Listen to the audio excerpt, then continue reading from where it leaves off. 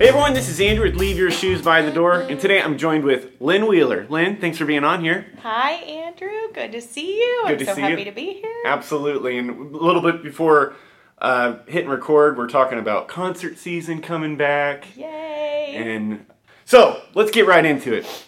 So I was thinking about this as the weather got hotter and we were moving into summer, I'm thinking, what do the seasons mean for a realtor? And the big thing that I'm taking away is just on the outside looking in is that the realtor lives an unconventional work lifestyle. Mm-hmm. You know, things just mean differently to a realtor. So just give me the seasons of a realtor, whether we want to be traditional of, you know, winter, spring, summer, fall. I forgot the seasons. What are the seasons? Winter, spring, summer, fall, or is there a different type of season to the realtors? And what's the best one? What's the worst one? What are the priorities of the season? So just take me through a calendar year of the seasons of a realtor. I think there's two different ways you can look at it. And that might be the seasons of, you know, just in a year, what you go through as a realtor, because it is so cyclical and you do go through a similar pattern every year, which could be good or bad, depending on how you look at it. And there's also seasons to the career of a realtor, which is really cool. So I always look at it, I always tell people in a year, there's really 4 stages or 4 seasons. And that's first quarter is really, you know, systems and efficiency. People are like getting busy to get busy and they can feel the calls coming. They can feel the business coming any moment. And this is January. Yeah, like January till March. They're just getting ready for the year and what's to come. And then I'm sorry, and you've listened to the episode. I'm an interrupter. I'm sorry. But I like interrupters. What are you getting ready for? What are you doing? Just basically that rush of business. Yeah. Because everybody knows once it comes, you're not going to have time to really focus on anything right. but that business and your clients. So, and I think they're excited. There's a little bit of a jinx, I think, in real estate with a lot of realtors where they think if I get ready for a big storm, then the storm will come. And so preparing like that is a really good thing for them. Do you believe that?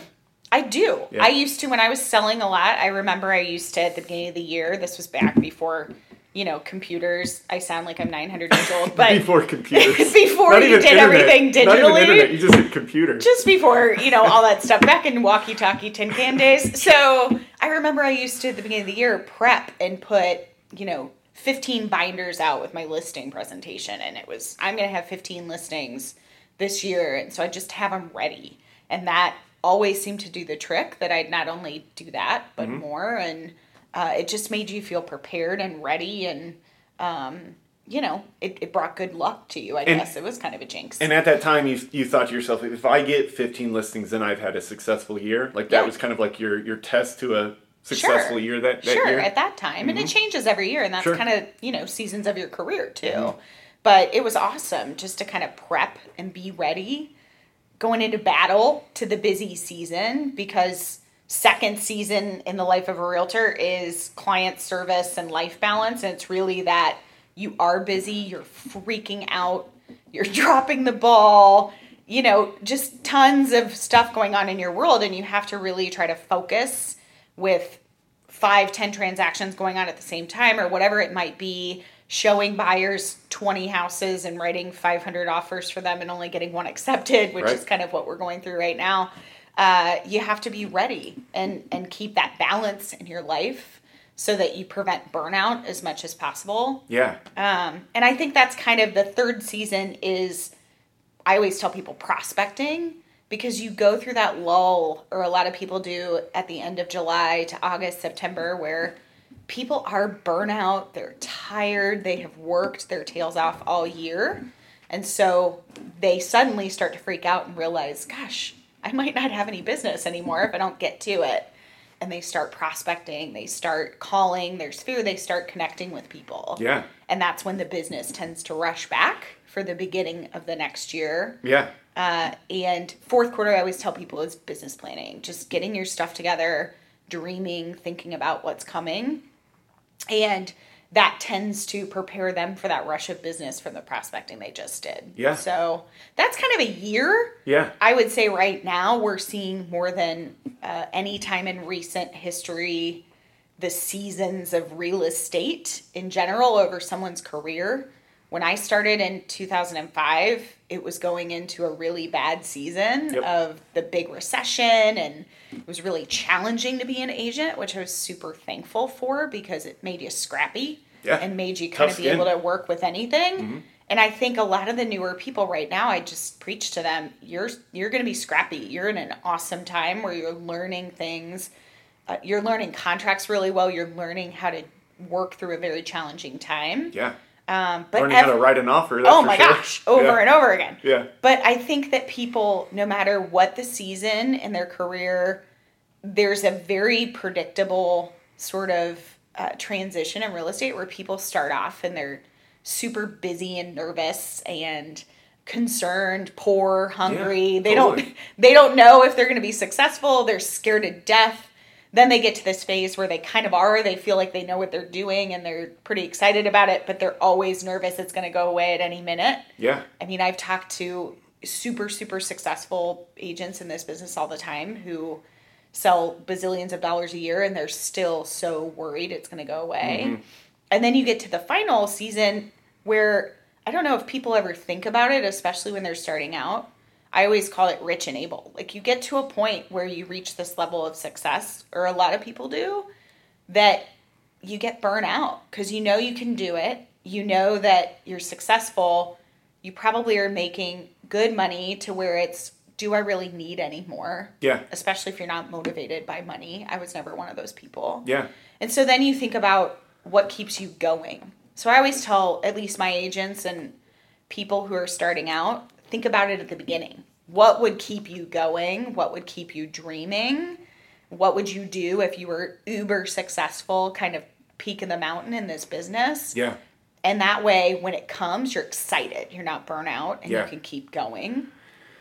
Well, and so I have so many things to comment. One thing is I love how you said, well, there's two different seasons. There's the calendar year season of a realtor, and then there's just the season of the career of the realtor. And so one thing that I thought was really interesting is when you're talking about the career of the realtor, and that first season is preparation. I want to get this many listings. I'm going to have these great listing, all those behind the scenes, that when that opportunity comes, boom, I'm prepared and I'm ready to take advantage of it.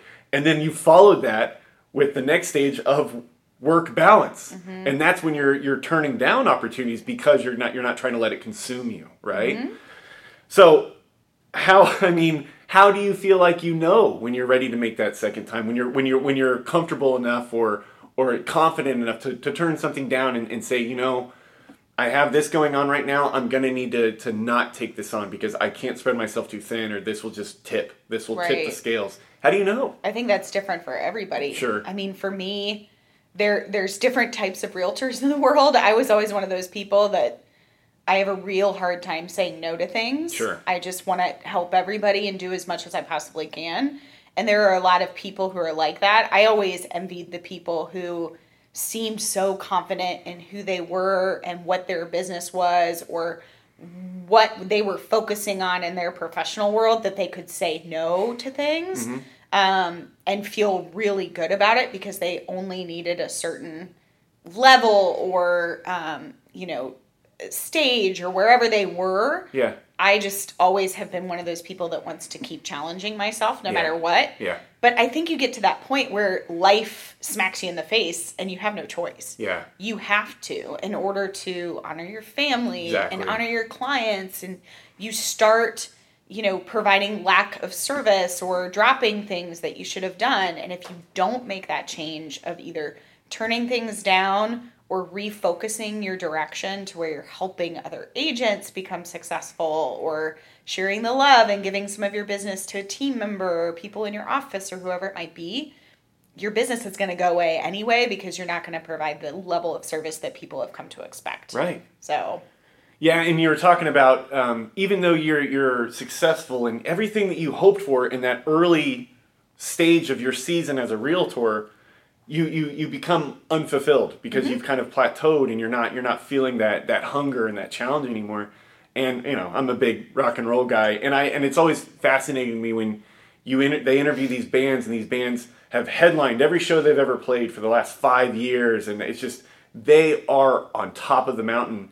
And they interview them, and they go, actually, my favorite part of the career is when we would get in a van and go to bars, and we would eat fast food every night, and we, just, and it's like, that's your favorite part? And it's because, like you said, you that challenge of proving yourself and having that sense of accomplishment. Sure. I wasn't there, and now I'm over here. Right. And when you plateau, there's something not fun about it anymore. Not fulfilling anymore. Excitement out of it. Yeah. And the intimacy out of it. Yeah. It's really cool when you have the beginning parts of your career where you not only feel crazy successful when you accomplish something that you haven't done before, or you feel like you did it really well, but also you have that time to connect with your clients and follow up with them more and do all that really intimate connection in business that makes it personable and makes it really fun. Yeah.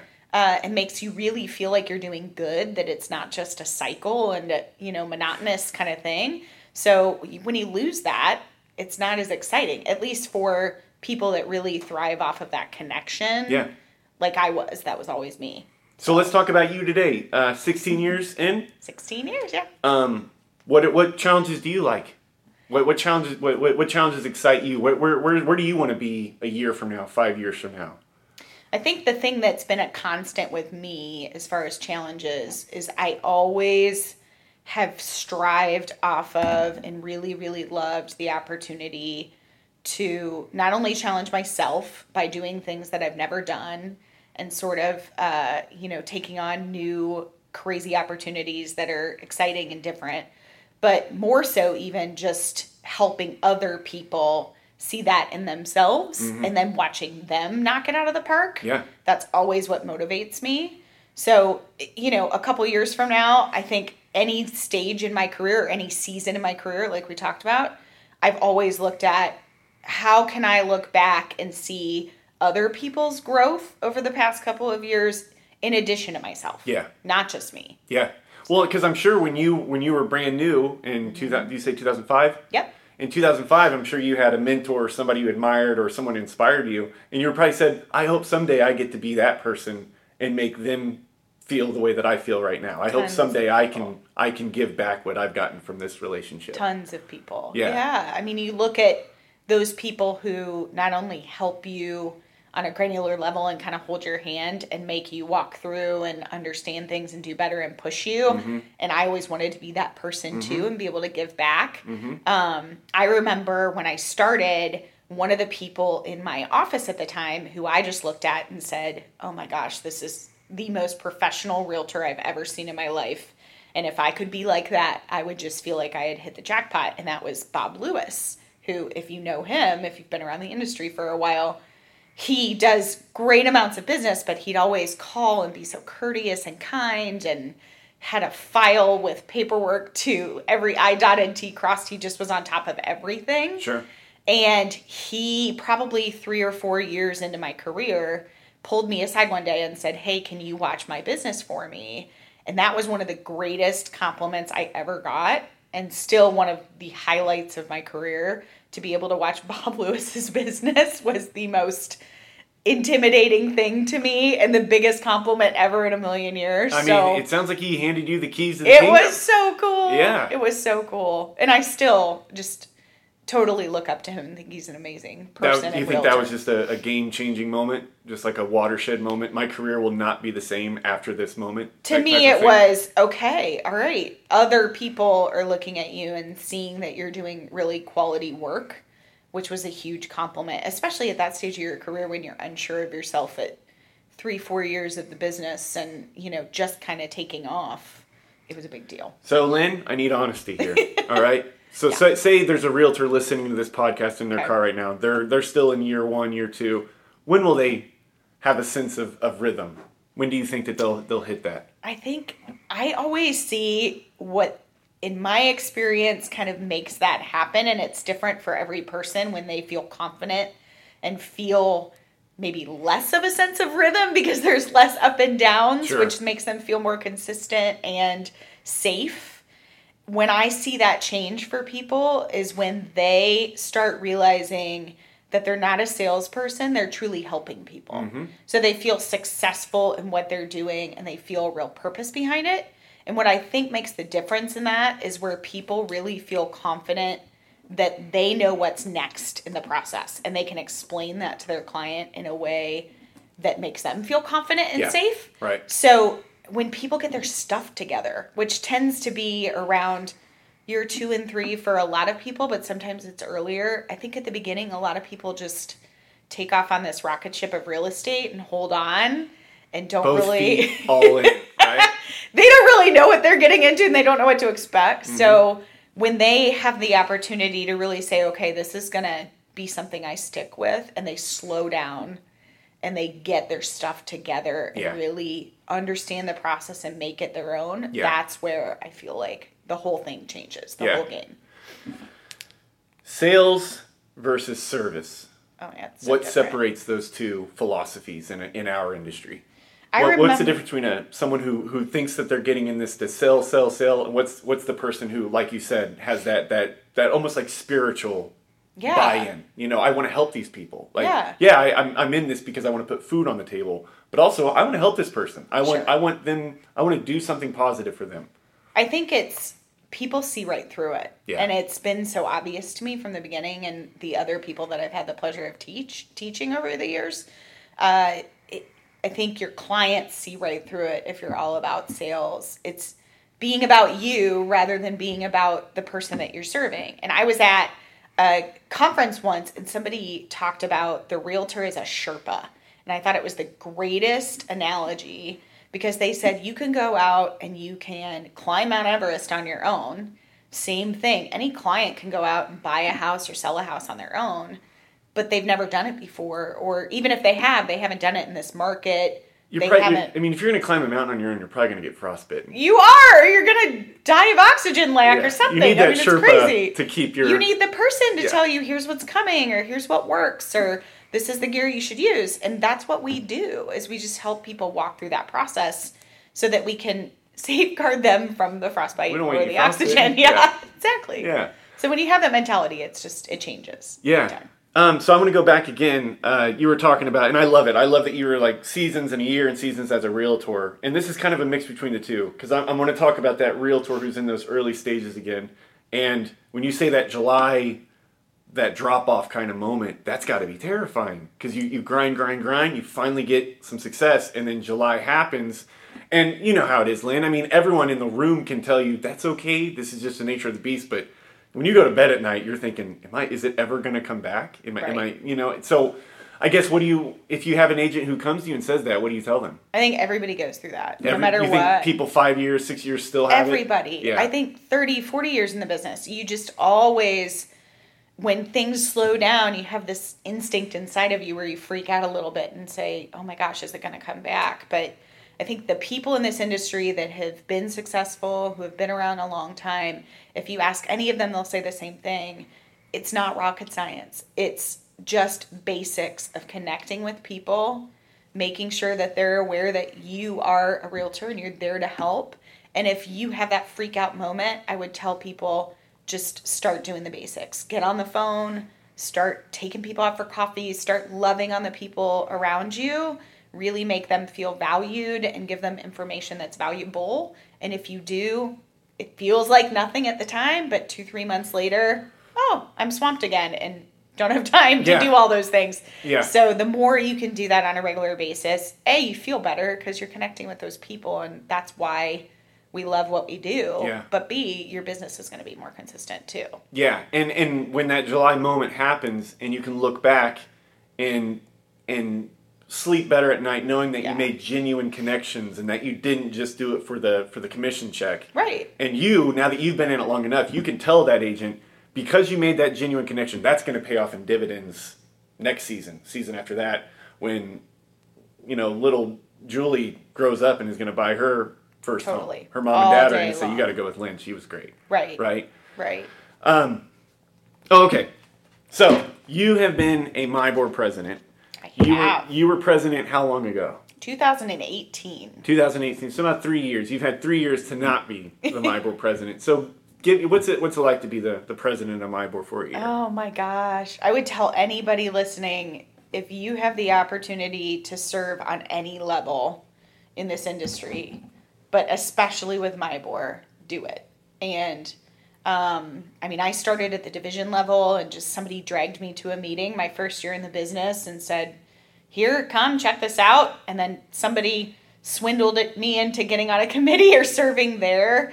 And it just, from the very beginning, I think the cool thing about MIBOR and service from that division level up to the presidency and beyond is you get 9 million times more back from it than you put in. Yeah. And president is just such a cool experience because not only do you get to see the amazing people in our association and how much they put into working as a team. We are in the weirdest industry in the world. That I know. Competitors have to work together to make sure that we all are successful. Yeah. And the people here get that. It works. Yeah, it really does. Yeah. And it's so weird, but I'm so thankful for it because I can't operate in a bubble. And I have learned more from the people outside of the company that I worked for or, the group that I hung out with or whatever it was. Getting outside of that bubble and meeting new people and hearing what's made them successful is the most amazing thing about where we work and what we do. Mm-hmm. And you get that opportunity at MIBOR and with service on such a huge level on every single experience level. Yeah. One of the things I loved about my presidency year was being able to see the growth in the leaders at the division level and the board level, to give back in serving as real moderator and traveling and learning all these awesome things. I don't think people understand how much work MIBOR and the people who put volunteer hours into MIBOR really put in to make sure that they operate at the highest level. Yeah. I mean, it's all about being the best and providing the best service to our members. We're super, super, super lucky. And they're all driven by passion. All of them. And just wanting to be involved. That's all it. I mean, that's truly the motivator. And it's just such a beautiful thing. Right. And it's successful year after year after year. It's incredible. It's really cool. And also, I'm sure you probably have even a better perspective of it than me, just the scope of MIBOR. Mm-hmm. Just how many things MIBOR has their hands in and how many things we invest in, the things that long-term investments. Like, I remember I was talking to Lacey, and the government affairs department invested in indie music, some sort of scene that helps artists and attracts and retains artists so that, we have a stronger culture. Right. Which strengthens the community, which, it's like this long-term thing, and it's like, that's so amazing. Like, I like, there's so many things that MIBOR does that you're just so excited to get behind, You don't even think about it. I mean, the red lines driving down the street, MIBOR had a big part in that. And so many examples like that. I remember the Tube Factory was one that came and talked to our real class when we were going through that. And they, shared this story of how they were this little grungy, operation of art and community in Lafayette Square Mall. And that MIBOR helped them with different grants and different outreach and promotion. And then they literally changed a whole neighborhood by bringing art and music and community and all those things to this area on the Near East Side. And now, I mean, there's just unbelievable houses going up there and all sorts of great attractions. And you hear stories like that all the time, over and over and over again. Yeah. It's pretty cool. All right, everyone. We're going to take a quick break to hear from the MIBOR updates. Hello, everyone. I am Jamie Barb, and welcome to the MIBOR Update. You have passion and expertise that could help MIBOR empower members and strengthen the marketplace in Central Indiana. MIBOR needs the time, dedication, and insight of members like you to serve on our committees, task forces, work groups, divisions, and forums. Serving on a MIBOR committee is a great way to become more involved in the organization and help move our industry forward. And it is a great lead-in for those interested in a future leadership role. This year, we are introducing 2 new committees, the MIBOR DEI Committee and the MIBOR Risk Reduction Committee. For more information on all our committees and to apply, visit www.mybor.com/committees. All committee applications are due October 15th. Appointments will be announced in late December. It's time to elect new leaders at your association. This October, the elections will occur for 3 spots on MyBoard's board of directors. Visit mybor.com/elections to learn more and get to know your candidates. The winners will serve a 3-year term. Ballots will be emailed to those who are eligible to vote between October 1st and October 7th. Are you committed to being a top professional? Are you ready to invest in your biggest asset, yourself? Then MyBoard's Master Professional Program, MPro, is your next step. MPro was created to equip our members with the knowledge and experience in key aspects of the real estate industry, helping you to become an exceptional realtor. Our last MPro Bootcamp for 2021 will be October 11th through 14th. Don't miss this opportunity. Visit mybor.com/MPro to find more details and register for the program. Are you confused as to why appraisers use adjustments and how they determine them? Do you want to know if there are ways to determine if an adjustment amount is reasonable? Are you wondering how you can use this information in your real estate business? These questions and others will be answered when you join us Monday, September 27th from 10 a.m. to 12 p.m. for Supporting Appraiser Adjustments, Understanding the Hows, Whats, and Whys. For more information on this and other technology trainings, visit mybor.com/tech trainings. Join us September 17th for the At Home with Diversity course. This course is a 7-hour class that addresses the topics of diversity, fair housing, and business planning development. Visit mybor.com for more information and to register. The MyBor Realtor Foundation Golf Outing is set for Thursday, September 16th at Eagle Creek Golf Club and presented by Wheaton Moving and Storage. Get your foursome together and get ready for a beach party. Foursomes are $500 and individual players are $125. You don't want to miss this fun event. Registration is open at www.realtorfoundation.org/golf. Join us the first week of October for the Realtor Week of Service. Volunteer opportunities will be available throughout the week with various MyBoard divisions. Volunteers will receive a free Realtor Week of Service t-shirt. Register online at www.realtorfoundation.org. That's all today for your MyBoard update. And now back to our interview with Lynn Wheeler. All right. I'm excited to talk about your biography.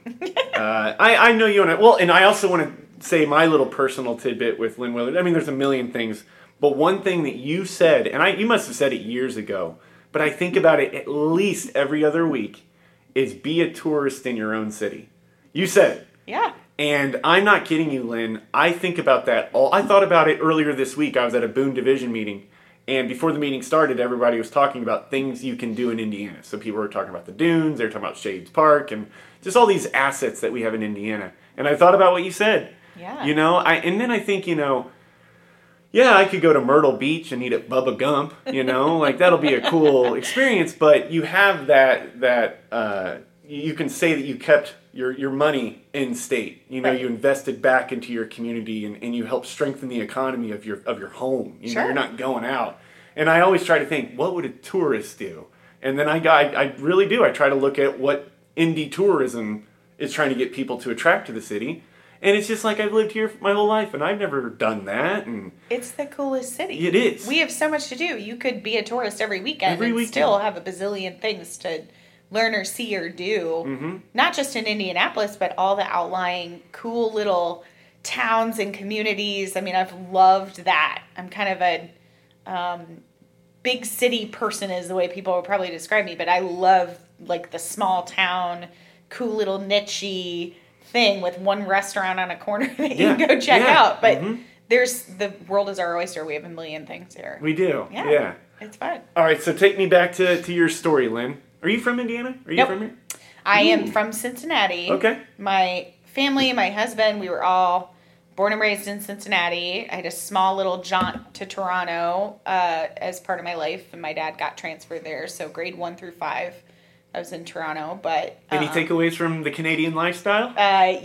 I get made fun of constantly because I have a little bit of an accent still. You say like a boot in Surrey? Yeah. Surrey? Yeah. Definitely. Yeah. And, but super nice people. One of the greatest cheeseburgers I've ever had in my life there. Ooh. That I love and crave all the time, but I haven't been back in a really long time. And Toronto's like French Canada, right? There's like American. No, there's not. Okay, sorry. It's not. Yeah. You take French. Like I took French every single day for 5 years. It's required in the country. But I mean, I took French for 20 years. I couldn't order a sandwich in Brussels when I went there. So, but everybody's just so nice. It's the coolest country. It was really cool to pick up and move somewhere totally different where there's just weird stuff, milk's in bags, and you take French every day, and just little stuff that's so different. Everybody walks to school, just odd. Mm-hmm. But it definitely helped me as I came back, just gave some culture, which I always appreciated and loved traveling, going to different countries and doing things like that. But, grew up in Cincinnati, born and raised there, and my husband and I met at Kings Island. That's awesome. Yeah. What a Midwestern way to meet somebody. I love it. It was pretty entertaining. Yeah. I went to work there when I was 16 at the water park as a lifeguard. And he interviewed to be a character, which anyone who knows my husband will laugh at because he's a pretty huge guy. Mm-hmm. And they immediately told him, no, you won't fit in that suit. Turn around, go be a lifeguard. And so we connected there and dated all through high school and college. And he went to University of Indianapolis. Mm-hmm. And so when I went to go to college 2 years later, I typed in Indiana Universities into that computer that had just been invented. Sure. And IU came up, and it looked amazing. Not a lot of people from Ohio went to schools here, and I liked that venture. Sure. So went to IU, and that brought us here to Indy. You seem to thrive off uncertainty. You know what I mean? Yeah. Well, you've been in this industry for 16 years, and we just finished talking about how you never know when it's all going to end, and you got to always. Sure. And I mean, this podcast really is just trying to figure out who the realtor is, and that is a major left, right, turn right situation for most humans. Is when I get the job, I graduate college, whenever it's time to get my adult job. Most people are looking for the steady income, the steady benefits, just that. Mm-hmm. The realtor does not seek those things, And it feels like that's since day one. I mean, you were supposed to be an Ohio State Buckeye, I'm sure, right? Like, no. I just assume that's where everyone in Ohio goes because that's all they seem to talk about. Yeah. But would you have been a Cincinnati Bearcat? My entire family went to Miami University. Oh, sure. In Ohio. Yeah. So, and that was kind of the thing is, I'm a closet introvert. Most people would never assume that or know that because I, definitely socialize and get around and talk to everybody and want to know as many people as I can. Yeah. But I think the difference is I like that intimate relationship more so than a big old group. Yeah. And so when I was leaving high school, it was really important to me to kind of have that new intimate experience, something different, and not go with the same people that I had always been with. And like metaphorically, that's it. Yeah. The herd went that way, and you went the road less traveled. Yeah, right. Yeah. Which is so funny to me that you say that because I am the biggest planner ever. So to be, seat in my pants is not something that I'm comfortable with. Sure. But I guess you're right. I have kind of done that. So yeah, I went off and it just was an awesome experience. Miami is a great school. Love it. Mm-hmm. My dad would want me to say that, but it just was really cool to go somewhere different and meet new people. Can we talk about the Vortex? Are you a big Kings Island person? Can we talk about that? How sad it is that they bulldozed the Vortex? So we actually went. We took our kids the day that they did the final ride for the Vortex. I got goosebumps. I love it. Cool. And it was cool to take my kids. They loved it. We all rode. I will tell you, working at Kings Island for 7 years. I worked there for 7 years. I managed the water park. One of the greatest tools as far as lessons I have had in my professional career ever. Because if you can go to Kings Island and talk to people who, may think that wearing jean shorts on a water slide is totally acceptable and they don't have to follow any rules. You can handle that. You can handle anything. But we used to go at night and ride the rides with no lines, no people, over and over and over again. I mean, you haven't lived unless you've ridden the Beast at night or the Vortex or one of those rides. So to go back after the fact, we always joke that you should have a lifetime membership to Kings Island if you work there a certain number of years. Yeah, totally. But it was really cool to be there on the last day. That was a good ride. I'm kind of bummed they took it down. Yeah, I know. It was so important to, like, because my childhood was marked by, like, when will I be tall enough to ride the Vortex? You know, like, that was a big deal for my family and I could finally ride with them. Probably half the people listening have their names signed on the wood there at some point, or a piece of gum stuck to the side of it or something. It was an awesome ride. Super fun. Well, you're going to regret telling me you worked at Kings Island, because Kings Island is such an important part of growing up for me. And yeah, like you said, I'm sure it's an important part of so many people growing up in this area. Me too, yeah. It was awesome. Did you ever ride is it called the Nasty Plunge? That's what my dad called it. The Nesty Plunge. Yeah, we called it 70. Okay. So I actually had a crazy experience on that. I was guarding 70, and a little girl went down it. And, you know, we always preach to people as employees there, cross your arms, cross your legs, and nobody ever does it. We would see people all the time come up to the top of the slide and take a running jump. Oh, you're kidding and literally just leap out, which scared me to death. But somebody would do it every year.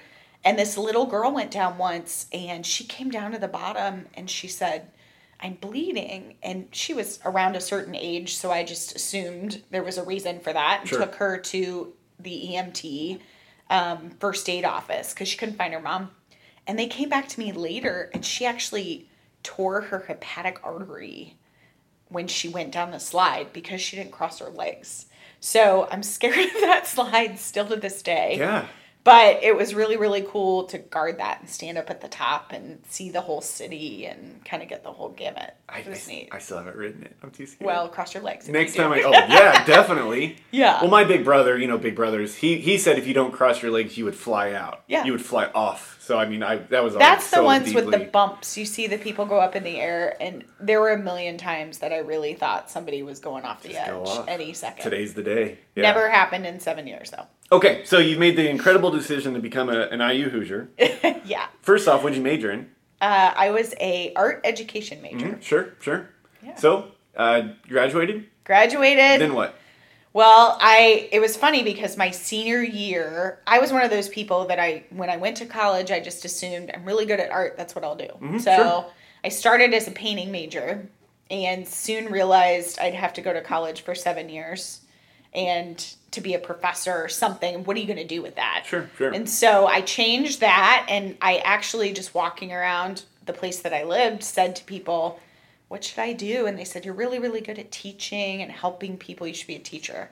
And so I went into art education, and my senior year, I realized, I don't know if I'm going to like this. Sure. And so I tried to change my major to business my senior year, and that wasn't going to happen and graduating on time. So I went in, became a teacher. I taught in Brownsburg for 2 years. I didn't know that. 7th and 8th grade. Cool. It was fun. That age was awesome because I was one of the probably worst 7th and 8th graders and did all the tricks. Sure. So it was fun to try to, catch them and what they were doing or help them. Because I think that's a weird age where people want to be adults but aren't necessarily treated that way. So and that totally ties into that desire that we mentioned earlier where you get to be the mentor. You were once the kid sitting at the desk and you probably had a teacher you really liked or, someone who really taught you things and really challenged you. And now you get to be that person and how rewarding that is. One of the people that I'm close with told me once that I have a knack for seeing what people are really good at or seeing what makes them special. And I've always loved that quote of never let a compliment go unsaid. And I think that's one of the things with teaching that I always loved is the kids that I seem to connect with were always kind of the trouble kids or the kids that people had kind of warded off. And so always trying to look at each individual and say, what's going to make them special and what are they good at and helping them through it. So loved the experience, loved teaching. It was super great, but I knew early on it was just too consistent. There wasn't enough challenge in it as far as year to year. And you could never leave the building, which drove me nuts because I had no windows. So I had a friend who was a realtor on a real estate team here. And I found myself still obsessed with the house hunting process a couple years later. So I looked into it, went to a career seminar, left crying, was like, how do you leave the most stable job ever? Yeah. And then go into this crazy, roller coaster of an industry. My husband and I were newly married. We had no money. It's all the stuff that everybody goes through. Sure. It's never easy to transition into this. But one May, I actually got my license a year before I started and was in referral for a year and just prepared, had my kids helping me make business cards at school and all the kind of stuff that we were doing to get ready. And in May, went into real estate, did not tell my school I was leaving so that I'd get my paycheck all summer. They don't need to know that. And I had 3 months. It was, it really was. You've got 3 months. You've got to decide whether or not you can do this and see if you're going to be successful. And thankfully it worked out. Yeah. So, I mean, teaching might not have fit for you for the long term, but I'm sure you picked up so many social tools and just things that would strengthen you to make that next step to being a realtor, being a teacher. Yeah, definitely. Just inspiring people, being able to read people, being able to how do I engage this stranger? We talked about earlier, it's service. It is, yeah. So it really is teaching without the spitballs. I mean, you're just helping people through a process to understand it, make them feel confident in it, make them feel good about it. And then, you get to the end. So it's so funny because I was looking back with lifeguarding and managing a team at the water park and then teaching and that whole process and working in real estate with clients. And then now what I'm doing in, mentoring and managing an office and people in offices, it's the same thing. It's really granular, the same thing. It's just really getting to know that person on a one-to-one basis, helping them feel confident and secure, and then getting them through something. I mean, you're being that Sherpa. Exactly. Yeah, I love that. Yeah. And so do you have any tips or tricks or exercises? If I was, you and I are first time meeting, I'm a potential client, is there just some questions you can ask that really, tell stories, a lot more? Like you could ask me a basic question that feels basic to me, but it tells you a lot about me. I think it's taking the time to do exactly what you just said. Sit down with people. So often people just jump in the car with people right now and go out and get to the nitty gritty and showing them houses. I was just yelling at an agent today. You've got to take that time and sit down with people. Real estate is the scariest process and the biggest investment anybody's ever going to make in their life. And if I was going to go into that battle, I'd want you to tell me what's going to happen to me and what I need to expect. So sit down and have a 30-minute conversation with people, get to know them face to face, one-on-one, really understand their goals and what they want. So I'd ask you, Andrew, what do you really want out of this? What's going to be deal breakers to this process? Right. I love seeing it visually too, because once you say something to someone and you get an idea of what they want in a house or the buying or selling process, and then you show them homes that meet what they're saying, I always try to look at what they actually are liking or favoriting, because sometimes it's totally different than what they've said. Yeah, right. People always say buyers are liars or things like that. I've always hated that because I really feel like no one's a liar. You're just not asking the right questions. You really that's our job, to think of things before they do and really try to hone in on what they like and what they want this process to look like. So can you think of a specific example of, you met with the client and they told you everything they wanted, but you were able to really capture their character and capture their values and things like that. And you showed them a house that it had the criteria, but it also had a different amenity that you could safely conclude that they would like this. You know what I mean? Like, I didn't even tell you I wanted a fireplace, but yeah, I really like fireplaces. Can we make that a thing now? Now can we see something with a big fireplace in the living room? Just something that you were able to instinctively go, you're not saying it, but I know that you would love to have you probably want a really big backyard, and you didn't mention that part or something like that. I think one of the questions that people forget to ask sometimes is, tell me about the house you grew up in. Because a lot of times people make that decision based on where they've been from. So I had one person that kept telling me, I want, a really unique house. I want to put our own stamp on it. She was an interior designer, and he had come from an old house growing up. So he kept saying, I want an old house. She was adamant, I wanted nothing with a lot of projects. I wanted it all, done, and I can just design from there. Totally. But I ended up learning both of them were born in mid-century moderns. And so she wanted it done, but she wanted that style. And he did too. And so it's one of those things that if you ask that question and kind of see where people come from, you get a better idea of their style. And although they were leaning towards a newer house that they didn't have to do a lot of projects to, when you show them a mid-century and it feels familiar and homey and just exactly what they want. Yeah, it hits them at that level right. of intimacy. Like, oh my gosh, I can't believe how I feel standing in this house right. I can't even describe it. It's home. Yeah. There you go. Yeah. So let's talk about that. You're a realtor. You're doing the grinding. You're preparing. You're setting these limits of I will be successful if I fulfill 15 listings, those types of things. What was that moment that you got that confirmation that I can be a successful realtor? I might be able to be doing this 16 years from now. Did you have a moment that really you're driving home and you called your husband and said, we're good? I had a moment, but it had nothing to do with me. And that tends to be how I see success in this business. It's never to do with me. It has to do with the people around me that make me feel that way, or my ability to make other people feel that way. So I still remember I had a down year. So it was really funny that this came out of that. But my manager at the time, who was an amazing mentor, but he was absolutely no sugarcoating. And he came into my office, and I had just had a baby. I just bought a house. I mean, it was a stressful year. And he said, I noticed you're down. Just wanted to reach out to you and ask you how you're doing. And he left, and I was so mad that he did that. And I was really ticked off.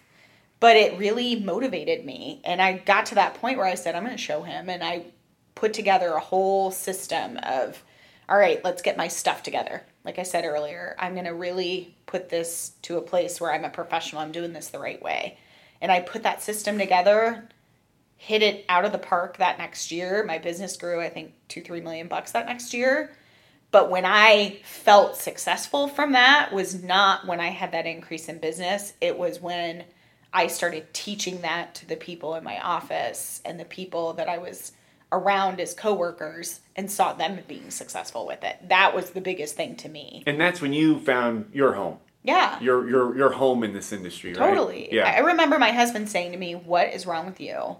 That made you successful. That's something that's your secret, your thing, your secret sauce, whatever. Why are you sharing that with people? But I really have seen that over and over again from so many people in this industry. When you share, when you put it out there, when you help other people, you become more confident. Yeah. And those people become more successful and easy to work with. And then it's a win for everybody. Yeah. So going back to, and I love that icebreaker, that early stage question of describe the home you grew up in. Mm-hmm. I mean, that would really get deep as to what they're looking for. That they wouldn't even know what they're looking for. And I think that's where you hit that home run. Mm-hmm. So I would say, describe the house, and you say I grew up in Cincinnati. So then I would immediately make sure that you lived within driving distance of a Skyline Chili, right? Duh! Get your 4 or 5 way or whatever, right? Yeah. So, and I also wanted to go back to that guy who came in, that boss who came in and said, hey, Lynn, I see that you're down. Do you think he knew what he was doing? Do you think he said, I'm going to go light a fire under her? And he knew exactly what he was doing. Yeah, and I'm going to go play bad guy for 1 second, but I know it's for the greater good. He was that ninja where you'd ask him a question and it was frustrating because he would never necessarily give you an answer. He was kind of like a Zen master. He'd just give back this answer that made absolutely no sense but would make you think, and you'd leave all frustrated and go, damn it, what is he doing? Right. And then later, okay, fine. So he was always will be the most amazing mentor because of that. And definitely he knew that he would make me mad and that would get me going. And so, and I'm guessing your leadership style is you could be standing in front of 3 agents, but you would probably say 3 different things to each agent to kind of mirror their personality and kind of engage them in their unique way. Totally. Which that's teaching, right? It's how can I convince this student this idea that I'm trying to teach them. I'm showing it on the board, but I can tell that she's not digesting it like everyone else. Mm-hmm. So how do I engage her in that way that's going to appeal to her? And here you are doing it just at a different industry, really. Totally. I remember teaching there were learning styles, and you had to show how you would teach to all of those learning styles and whatever big lesson you were doing. But honestly, with art, that was a good lesson because it's so personal. So personal. And with this in real estate, each person's different and each person is going to be successful in a different way. So I think the leaders that have had an impact on me and the leaders that are really impactful in this industry are the ones who don't act as leaders. You are authentic. You break yourself down. You break others down into the point where you get to know them and what makes them special and what motivates them and what makes them tick and why they're fun and exciting and good to work with. And you help them show that to the people that they want as clients and to work with, and then everybody's successful. So do you think most realtors are kind of like you, where like, don't tell me I can't be successful kind of thing, that push-pull kind of relationship?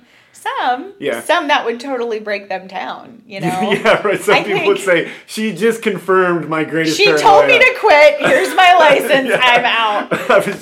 I'm hanging by a thread here. And she just walked in and just informed me on the thing I don't want to. That's why it has to be so personal. I mean, Ed knew I was competitive, and he knew that would drive me bonkers. Yeah. And so it was I hated him for it at the moment, but it was a great approach, and it was a big turning point for me. And I'm a firm believer that a realtor was born a realtor, and their whole life has kind of been culminating to a realtor. They just don't know it until that day happens. And I think with you, the cards were starting to show, because I know you might think I'm stretching here, but I really do believe when you're talking about art is like a fingerprint. I mean, it cannot be more unique. I mean, it's fun. It's almost funny to me that in an American public school you have art class next to like math, right? You know, where it's like quantifiable black and white to anything can go. Sure. And they're next door to each other. But I kind of feel like that passion for art and what that means, it's a lot like a home. It's a mirror of your personality. Totally. And I think that was a a light switch turned on for you when you were 18 deciding your major, and you were probably like, art education, how did I come up with that, or whatever insecurities you had about that, but then you were able to take that passion and that toolkit and just apply it to a different industry. I think you're getting the same fulfillment in this industry that you would in that. I really do. Yeah, I see that. I mean, every home, every client, every agent, every co-agent, every deal has a different beauty about it, kind of like art. And you have to appreciate each different scenario. I think the people that don't make it in this business and the people that get so frustrated and burn out are the ones that want it to run in a repetitive fashion. They want it to be black and white. They want it to be mathematics, and that's just not it. Right. That's not it. And that's no fun. Yeah, who wants to do that? The differences are what makes it exciting. That's why we got into this industry. Right, yeah, totally. So, and another thing I love about you, Lynn, is I love how transparent you are. You get to where you are now. You've had such a great career, and you're just such a legend at Mybor. Just what you did, and you lift people up around you, and all these great things. But you're so open about the people that inspired you, and the people that I don't want to put words in your mouth, but I wouldn't be here if it weren't for this person and that person and that guy. If he wouldn't have walked into my office and told me I was having a bad year, I don't know what would have happened. Right. So let's ask, what inspires you? What to this day in 2021? What's that thing on the radio or in the book or that person in your office, or what makes you keep challenging yourself? Being that for people. I mean, I think that is the greatest compliment in the world to me, is if someone one day looks back and says, that person, Lynn Wheeler, inspired me or helped me be more successful, or made my day when I was having a bad day, saw something in me that I didn't see in myself.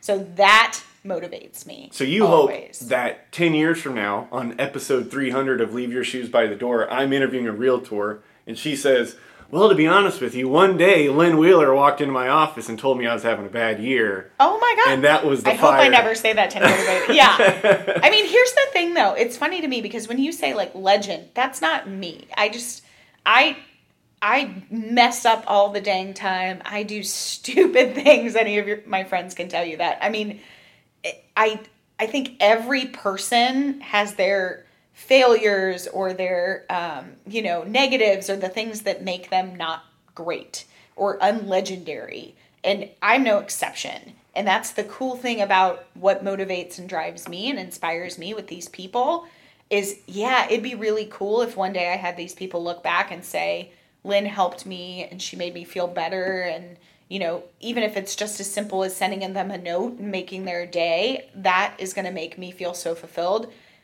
But what gets me inspired and what's even better is me having the ability to see their reaction to that and see them grow from it, not me. It's about them. And I just love that. You like to help people realize their potential, right? I say all the time in our leadership classes here, it's not about you, it's about who. Ooh. And it's who you can inspire, who you can help see the positive in themselves. Because this is a really hard business. And a lot of people want to duck out really quickly. And a lot of us, it's just taken that one person to see that spark or something really great in us to let us pause and think about it of, oh, maybe I can do this because I'm good at that thing or I have this ability. And sometimes you just need somebody to point it out. Sure. So that's what motivates me, is trying to be that person for people. Well, so I don't know if you know this, but I majored in education as well. Yeah. And so I know all about all that stuff. I'm like, oh yeah, I remember that learning style class and everything. And I always think, and you know, I think teaching is parallel to life. You know, I think it's almost like a microcosm of life is what's going on in the classroom. And you know, and I'm sure you know this. Sometimes that kid just needs to be called on. He's not raising his hand, but he has the answer, and that's your job as a leader to call on him and say, stand up and let's flex. Totally. Let's hear what you have to say. And then they feel empowered. Oh, if Right. you're calling on me, then you must see something in me. And then boom, and you see it, and you see that moment, that light turn on.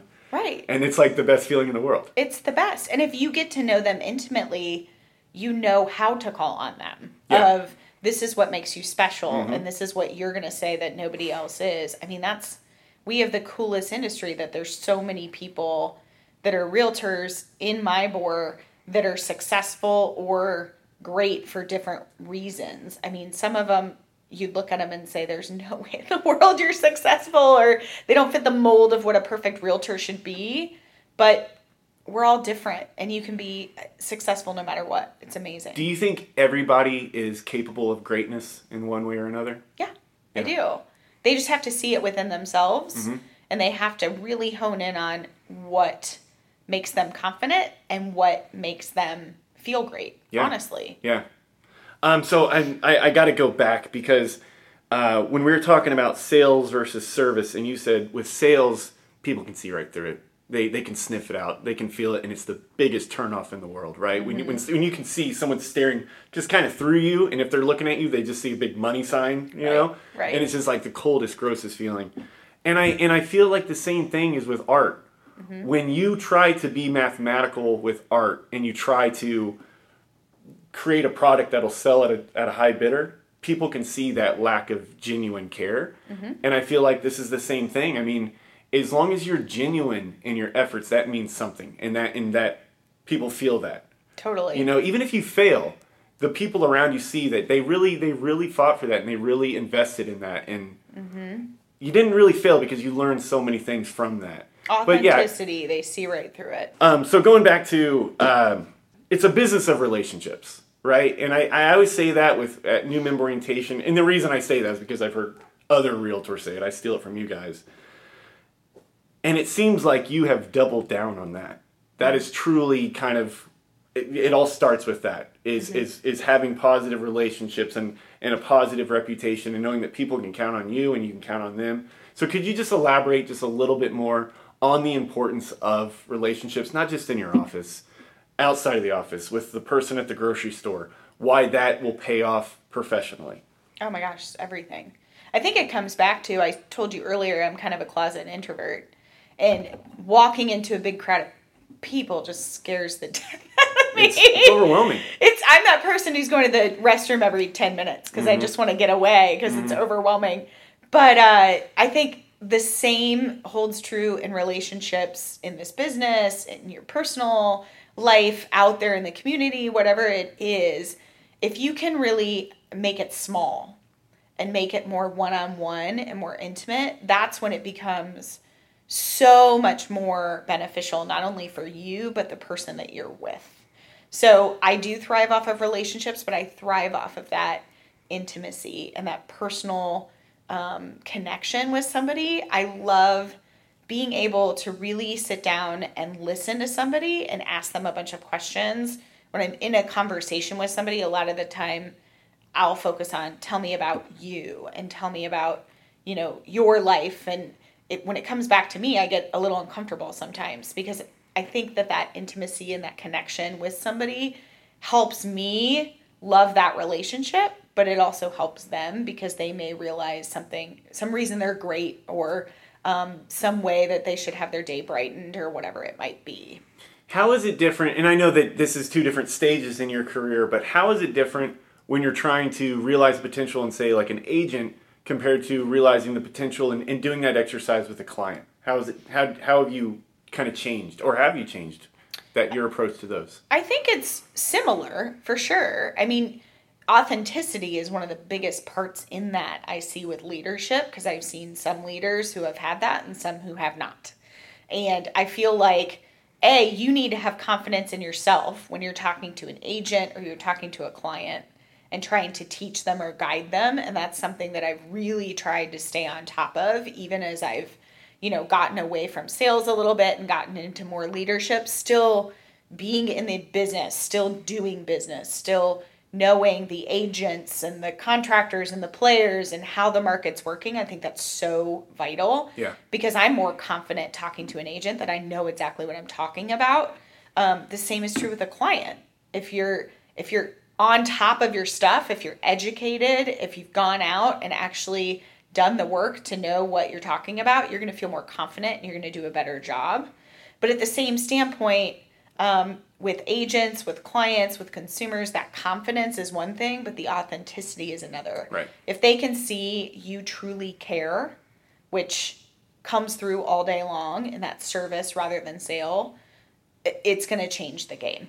And they'll have more trust in you, and that relationship will go places. So let me ask you something. When the client is looking at the realtor and you're in neither, you're just analyzing this relationship, do you think the realtor should come off as a professional who isn't capable of any sort of failure? Or do you think the realtor should come off to the client, should the realtor come off as somebody who is hungry and is wanting to do the best job they can? They might not have all the knowledge, they might not have all the know-how, but that realtor is going to work day and night to give you the best service they can. Or, like I said, the other side, that consummate professional, and I've earned my stripes and we're going to get it done. What do you think is going to be the bigger sell to the client? What do you think? To me, I'm going to mess up your whole question, because I think it's the same thing, honestly. I feel like to be the consummate professional and to be really good at your job, you can never take for granted that you're too good to learn or you're too good for feedback. So I feel like you come across as a professional when you are very open and authentic about, I could mess up and I could do something that's not going to be awesome or the most perfect. So that's why we're a team, and you're going to share with me along the way if there's any way that I could get better, or if I'm doing something that's not top of bar. Because if I can learn from you, then I'll get better and I can be better for everybody else that I serve. And I think that makes you look more professional. Yeah. Because it shows your heart and your care for making sure that this is the most perfect process for the people that you're working with, rather than just follow me, I've got this down, give me the commission check and I'm done. Yeah. You want it to be really great, and that's going to help your business grow, and it's going to help it be a better process for them. It's a journey, isn't it? Yeah. From that initial meeting to a client, it's like you're at the first step of a journey. Some more bumpy than others. Sure. So just can you give me like an anecdote of just a bump in the road that at that time in your career you were not prepared for, or just thought, holy cow, I'm not in Kansas anymore. Like, this is a big one. I got to think about that. I've had a couple situations with people. I've had agents whose clients have died in the transaction. That's probably the scariest thing in the world. Yeah. Myself, personally, I mean, it's just the parents always seem to be the big blow up factor. If a parent came into the transaction, and they would not the homeowner's parents. Right. Yeah. And it was, daughter or son were so excited, ready for this house, super, motivated and ecstatic that we got whatever they wanted. And then at the end, mom and dad would come in and say, I can't believe you paid this for that. Throw a wrench in the spokes. There's that broken thermal seal. It's going to break your whole house. I can't believe you're moving forward. Mm-hmm. So the parents have always been really hard. Mm-hmm. But yeah, there's been some crazy ones for my agents too. So let me ask you something then. Mm-hmm. So parents come in, and the parents, when they bought a house, when they bought their first house, or that real big, that gamble that all chips in of buying your first home, do you think that they sat across the table from a different type of realtor? Do you think the realtor has evolved? Do you think that the realtor of 40 years ago is the same type of realtor as the realtor of today? I think it's the nuts and bolts are the same. It's a relationship. You are helping people and guiding them and being that person. I think the consumer might think it's different because the realtor of 30, 40 years ago had all the information and you had to go to them in order to access that. Yeah. Now, the consumer looking in after these computer things, they think, I can't wait for that trend to die down. What's the value? Yeah. Why is that person so important or necessary in this transaction? And, I don't blame them. Probably a parent's looking at a younger realtor saying, you don't know anything. Exactly. I've bought 4 or 5 houses. I've been through the gamut. And everybody tends to do that in their life of saying, I've been through this. You don't know what you're doing. Yeah. And when you see that value switch where do they really have the information that you need to move forward in this transaction, or can you get it by yourself? Mm-hmm. I think a lot of times, that's our job to really talk to the parents or talk to anybody in the transaction that's making a decision and really help them understand our value and why it's important that we're there to help them avoid the frostbite, right? I was about to say, you can read all the books you want on climbing Everest, and you can watch documentaries, but when you're getting up that mountain, it gets really cold and food rations, you need your Sherpa. All day. You need the person who's been up and down that mountain a few times. You do, yeah. And it's not changed. That's the same as it's been for 30, 40, 50 years. Yeah, so do you like the idea of the client being more empowered? Having more control and more information, and you think that that's a good thing for our industry? Or do you think that that's like an empowered client, they're not an expert, but they think they are. Yeah. So does that mess things up, or do you think the biggest picture, you think that's a good thing today? It comes back to that learning styles. Everybody's different. Yeah. So some people, when they're empowered, are going to really thrive from that information. Other people, you give it to them, and it just completely breaks them down. Yeah.